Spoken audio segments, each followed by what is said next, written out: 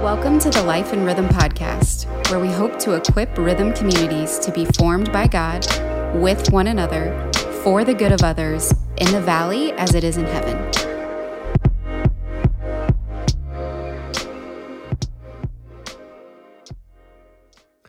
All right, welcome to the Life in Rhythm podcast. How are you, Matt? You got a little sparkle in your eye. I do, man. I'm so excited. We get to talk about prayer and fasting again. So this is part 2 of our extraordinary prayer and fasting episodes, and we get a special guest today. And so, My friend Luis. Yes, Luis Constantine. So tell us. You tell us in the episode a little bit about him. So we're not gonna go there, but we want to just summarize a bit on what he said and how it connects to us about prayer and fasting, what we've been talking about. One of the things I think is a big factor in all this is what he talks about when he talks about having a monastic heart, or a heart that's continuously a monastery. What Talk a beautiful to us about phrase. That. Yeah. I've I love never that. heard that phrase Never once. before, but he was talking about the continual nature of prayer within a monastery, that monks and nuns pray unceasingly, and that we can, outside of a monastery, in a distracted world, become the kind of people where our hearts become a continuous monastery, meaning our hearts can become the place where we're actually cooperating and interacting with God in our everyday life. Actually, one of my favorite parts about this podcast that's really going to tick a lot of people off is there's a crying baby Yes. in the background. And I the was on reason, edge. yeah, I know you were. And I was on edge as I was having the interview. And the reason I love that baby crying is that It was intentional, wasn't it? Yeah. no, it was not intentional. Matt took the baby's pacifier. No, it was great. It wasn't intentional. However, prayer needs to be connected to the real world. It does. And It's real. you know, Jesus was obviously one of the most dependent people to ever walk the face of the earth. He constantly was focused on his Father, depending on the Father by the power of the Holy Spirit to live his entire life, including when he encountered crying babies. Yeah. And so for me, as I was listening to the interview again, I was reminded prayer is rooted in the big R reality. Yeah. It's not otherworldly. It actually is about bringing heaven into earth, even by a simple phrase of Lord Jesus Christ, have mercy on us. I love that. Yeah, I mean, when I think about, when we talk about Rhythm Community Church, and we talk about a collection of churches all over the valley, that these churches, these communities are signposts of something to come, of the kingdom coming. And I almost think about, I don't know, an image that came to my mind is almost a monastery in every neighborhood. Yeah, bro. A place of rest and of peace. Yeah. And man, I just love that imagery that people can see, obviously not a physical monastery, but they see our lives as such. Yeah. That we are, when there's a crying baby, I want so desperately for my anger to subside. And the only way that that's going to happen is if I capture my anger rising and saying, Lord, have mercy on me. Mm-hmm. And I understand that what's happening underneath the surface, I can save face all day long, but I have an angry heart. There's something that's wrong with my heart that I need to allow God to continue to mend and redeem and renew. So I love that imagery there. Yeah, bro. I really think y'all are going to enjoy this interview with Luis. And just a disclaimer too, he comes from an Eastern Orthodox background.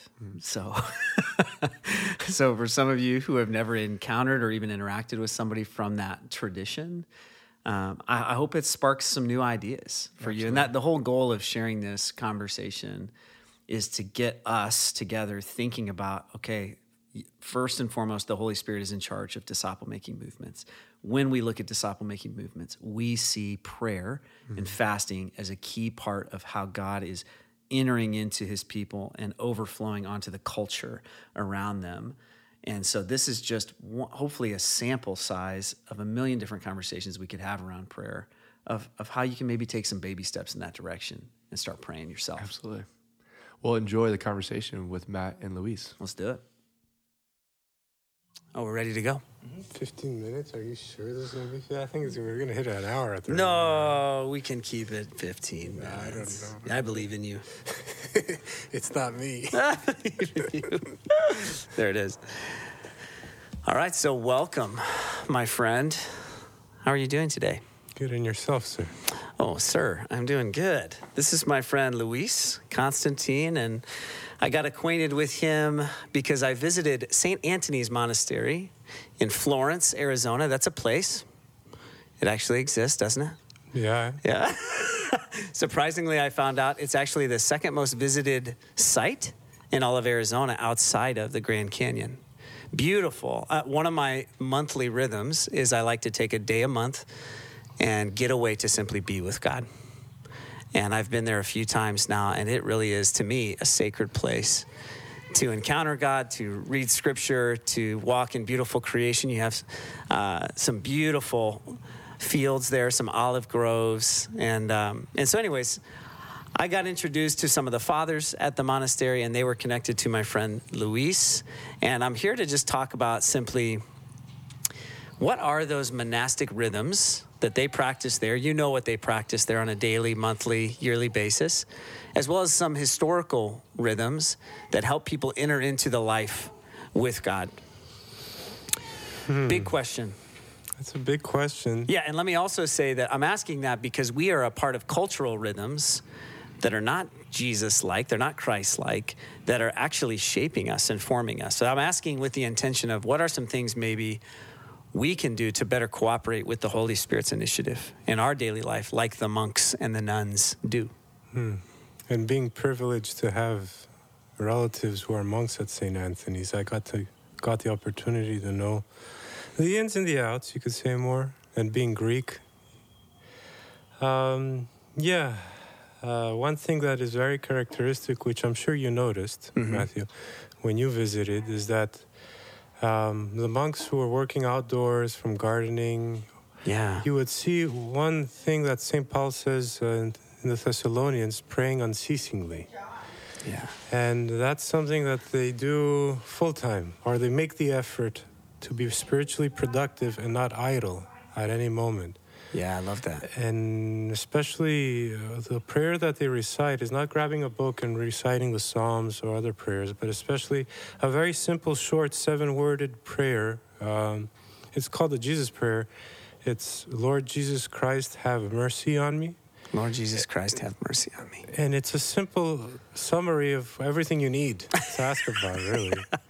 Whether you need a wake-up call, a kick in the rear for a reality check, a smack in the face from being stupid a little bit, you know. We all do that. And at the same time, theologically speaking, the reason why they use those 3 words initially, Lord Jesus Christ, that is to profess at the same time the divinity, the human nature, Lord Jesus, and Christ, who had incarnated God in flesh. Yeah. And imitating, was it the lepers?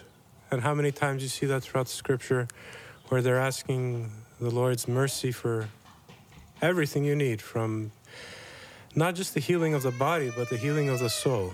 And one of the characteristic elements of this prayer is to keep yourself from idle-mindedness, especially. And being that it's short, it is easy to recollect your mind from idle-mindedness, to thinking stupid things, from thinking inappropriate things. In reality, we live in a society that there's no gray area. Yeah. Christ says it many times in Scripture, but there's no medium between God and mammonas. Is that how you say it in English? Mammonas? The devil, essentially. Yeah. And this is the problem today, living in such a narcissistic society and environment we live in. Yes. And I think Jesus dealt with that too, the environment he grew up in. Ancient Israel, the society, the culture, the culture around him, the Jews, the Israelites, yes. And yet, when you talk about prayer without ceasing, I hear him saying that. In John 5 or John 12, when he says, "Everything I say because I hear the Father saying it." So he seems to be in constant connection with the Father. Obviously, in the person of Christ, he is in nature united with the Father and the Holy Spirit in divinity. Obviously, for us, we have to ask God's grace to really recollect us and motivate us to pursue cultivating God's grace and presence in our lives, and first and foremost in our hearts. Like Christ says, clean the inside of that container of yours, and then work on the externals, you know. And this is the problem with today's society, is that they work on the externals. And the more you emphasize too much without keeping the healthy balance of both, you see this narcissistic, annihilating world we live in. You know? And one thing interesting about the monks is that they have services twice a day, traditionally. 2 times a day? They have Vespers. Let me emphasize that all the services are predominantly comprised of the Psalms of David and other hymns that were written later on in Christianity and Christian history. And they have a very fixed schedule, which is not obviously able to be done by us lay people in the world. But what we can imitate from those monks and the nuns is that zeal. To that, okay, you can't do 7 days, twice a day, or 3 times, or 7 times a day, like Old Testament says, to worship God. You could turn that heart of yours into a continuous monastery. And it doesn't mean that just because you're married or you're celibate in the world or you're monastic that you can't pursue that continuous yearning towards God. And am I correct in just to break down for people who have never even been to a monastery before? The word comes from the Greek word monos. Monos, yes. Monos, monk, which means alone. Alone, yeah. So monks and nuns are really, in Western Christianity, because this practice of the monastic life has been very limited and almost little. Whereas in the Orthodox countries in Eastern Europe, it's almost like a part of your culture. I mean, nowadays, now that the world's secularized, even in Eastern Europe, those who aren't practicing Christians, they make fun of them. Oh, that's monastic mentality, fanatic, fundamentalist. But isn't that the same mentality that they accused Christ of? You know, really? You know? So really, what happens is that a monk has left the external affairs and distractions of the secular everyday lifestyle, and he has cut himself from all those elements to dedicate himself fully to God. And that's something that the first Christian monk in history, St. Anthony, did. He lived when the break of the persecutions ended with Constantine in the 4th century.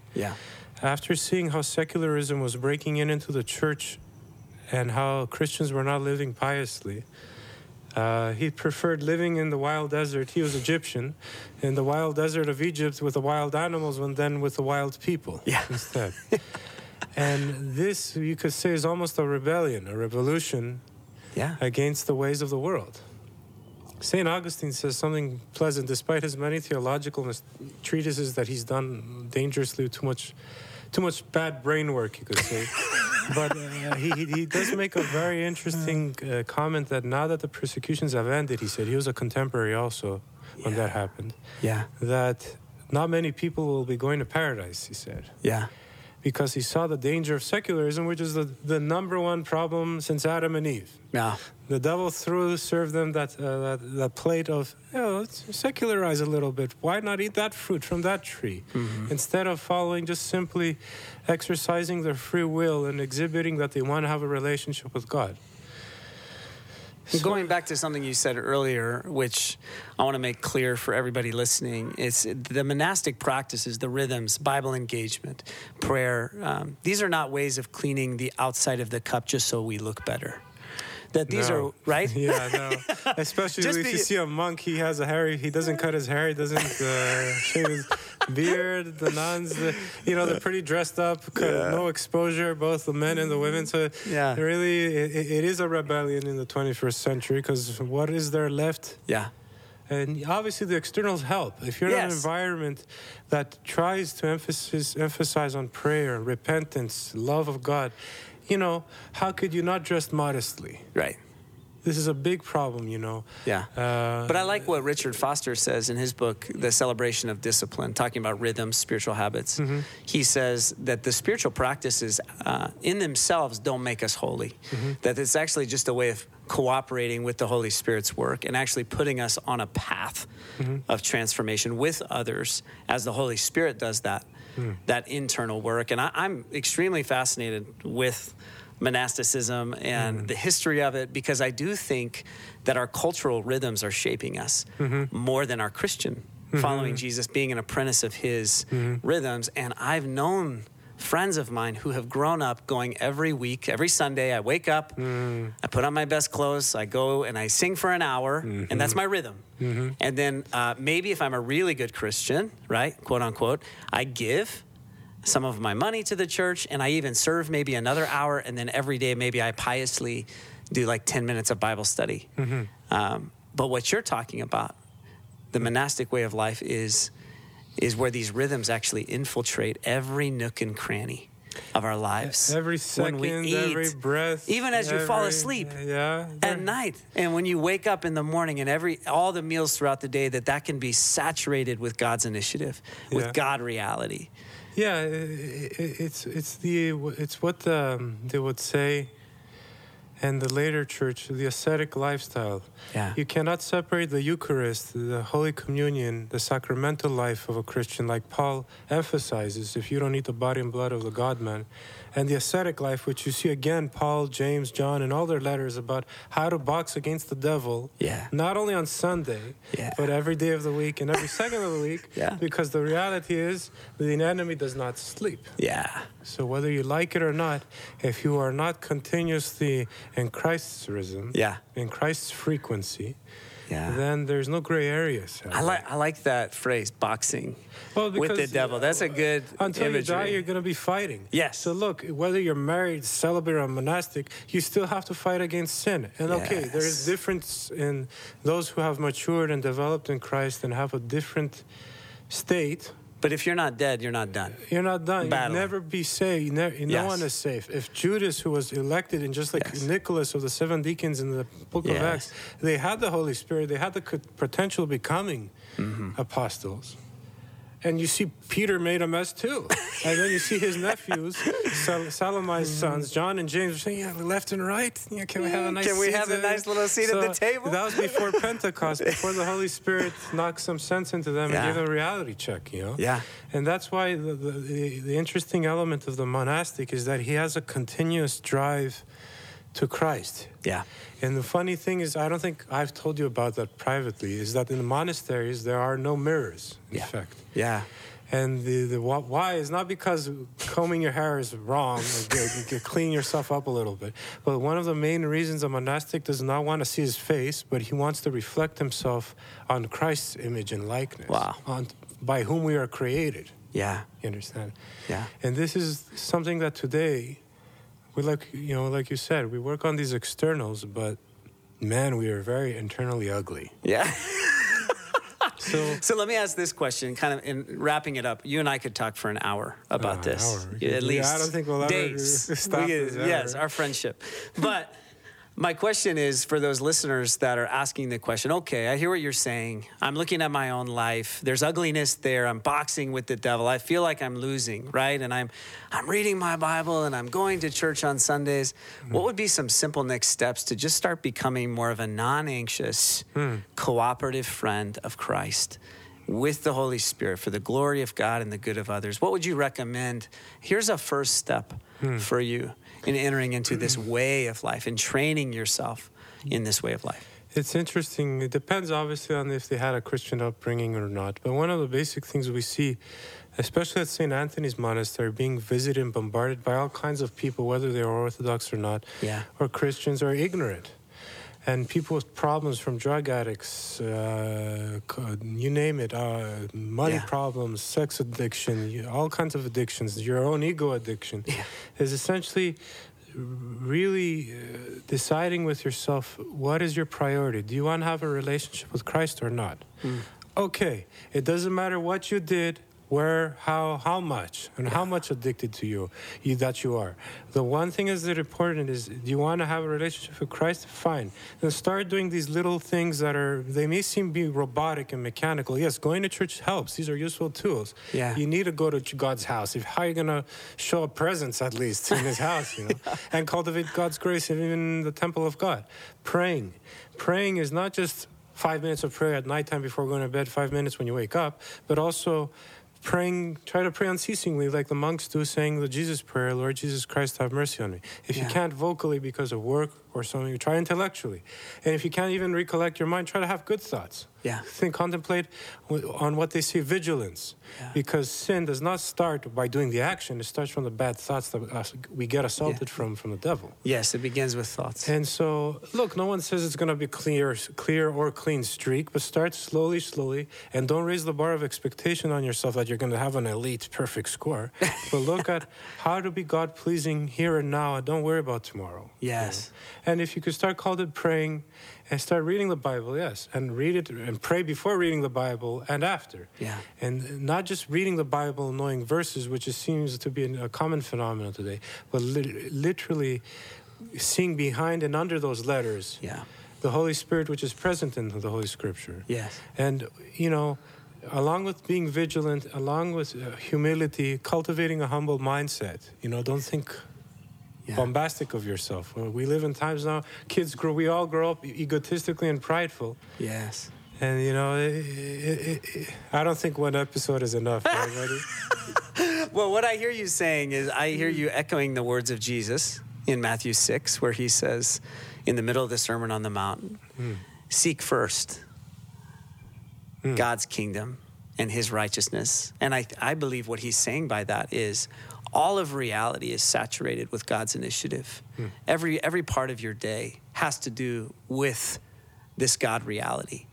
And I hear you saying throughout our day, turn your heart and turn your mind towards God. Seek what he's up to. Ask in every situation, what are you up to? How can I join you? And remember that it's his righteousness. His goodness is that you're seeking. You're not seeking your own. You're not seeking perfection or the highest score. You're seeking to attach yourself to his perfection. And so I want to say thank you for joining us. Thanks for being my friend. Thanks for laughing with me. It's my pleasure. I love you, brother. And love you too, man. Hopefully we can continue this conversation. Yeah. Till the next episode, probably. Yeah. God bless. Thank you. God bless. Thanks for listening to this episode of the Life in Rhythm podcast. We are on mission to live freely and lightly with one another for the good of others. Peace.